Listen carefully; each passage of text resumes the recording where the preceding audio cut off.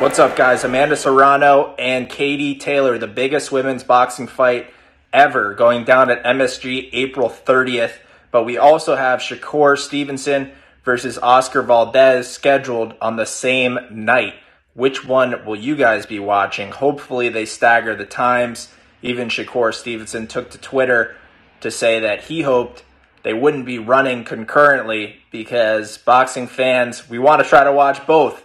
The biggest women's fight ever, the first women's fight to headline at MSG, and also Shakur and Oscar, which is a tremendous fight. So we have an awesome day of boxing April 30th.